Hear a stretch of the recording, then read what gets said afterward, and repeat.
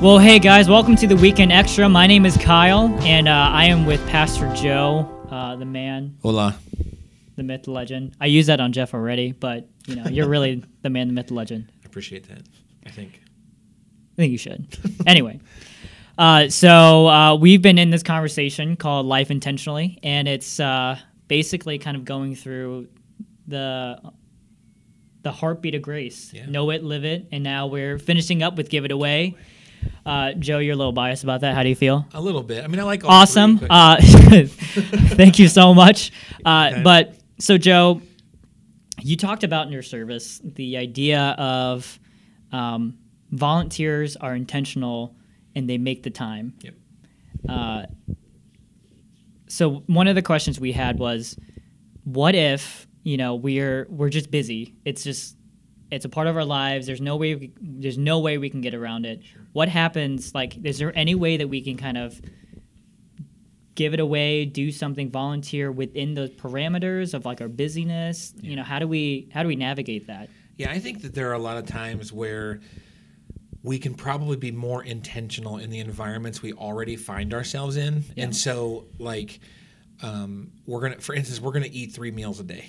Right. And so you're going to eat breakfast, even if it is just grabbing a muffin or grabbing a smoothie real quick, or you're going to eat something at lunch, you're going to eat something at dinner. Like, are there ways to redeem those times? Can it be a 10-minute conversation with somebody over that muffin?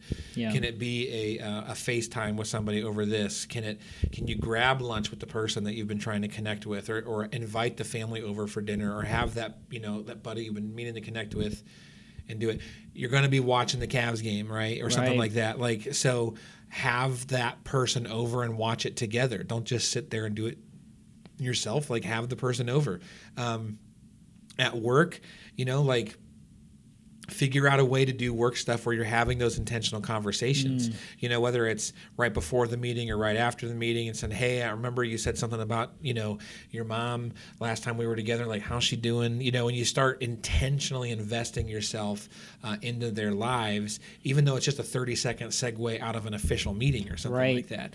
And then there are other things like, maybe you're involved in a community sports league, or maybe if you have kids, your kids are like, when you're at the practices, when you're at the games, like, are there ways to be talking to, praying with, serving, figuring out a way to, like, hey, I'll bring all the snacks or the food or the drinks this time, and you guys don't have to worry about it that way.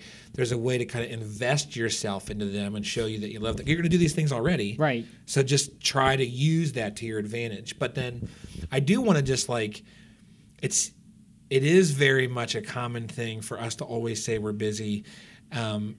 I want to make sure we're taking a hard look at that. Yeah. I mean, there are plenty of people that I've met and we've kind of walked through their whole schedule, and as they really dive into it, they realize there's a lot of, like, fluff. Yeah. Where, like, it takes up time, but it's not necessarily intentional at all. And I'm not saying 100% of our schedule has to be 100% productive. Right.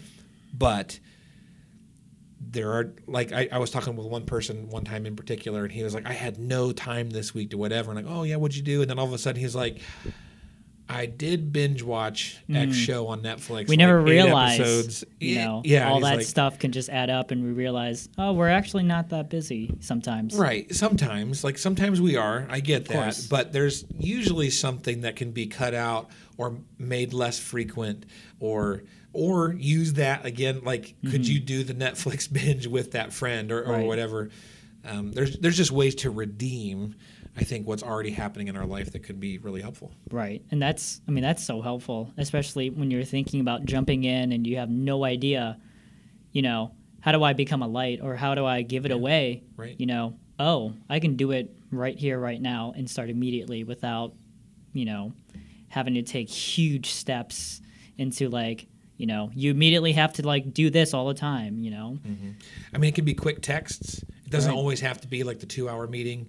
Like, hey, I read this morning, thought about your situation, thought it might be helpful. Yeah.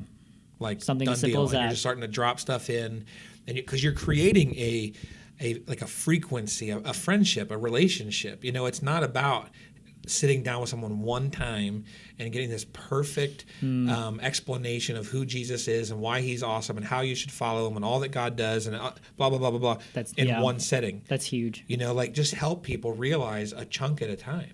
Like if they don't even realize that God wants to have a relationship with them, then everything else is foreign anyway. Right. Can't go 1 to 10, without right. having the other steps in place. Right. They say it all depends on which stats you look at, but I've heard some people say it takes 7 times for you to hear the gospel before you're willing to accept it. Mm-hmm. I've heard other people say it takes 30.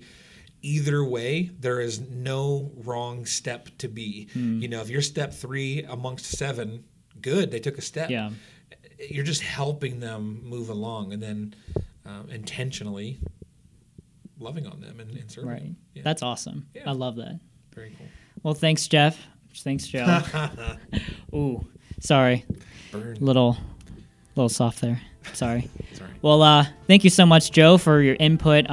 If you guys have missed the sermon, I encourage you to watch it on our page or on our website or on our YouTube channel.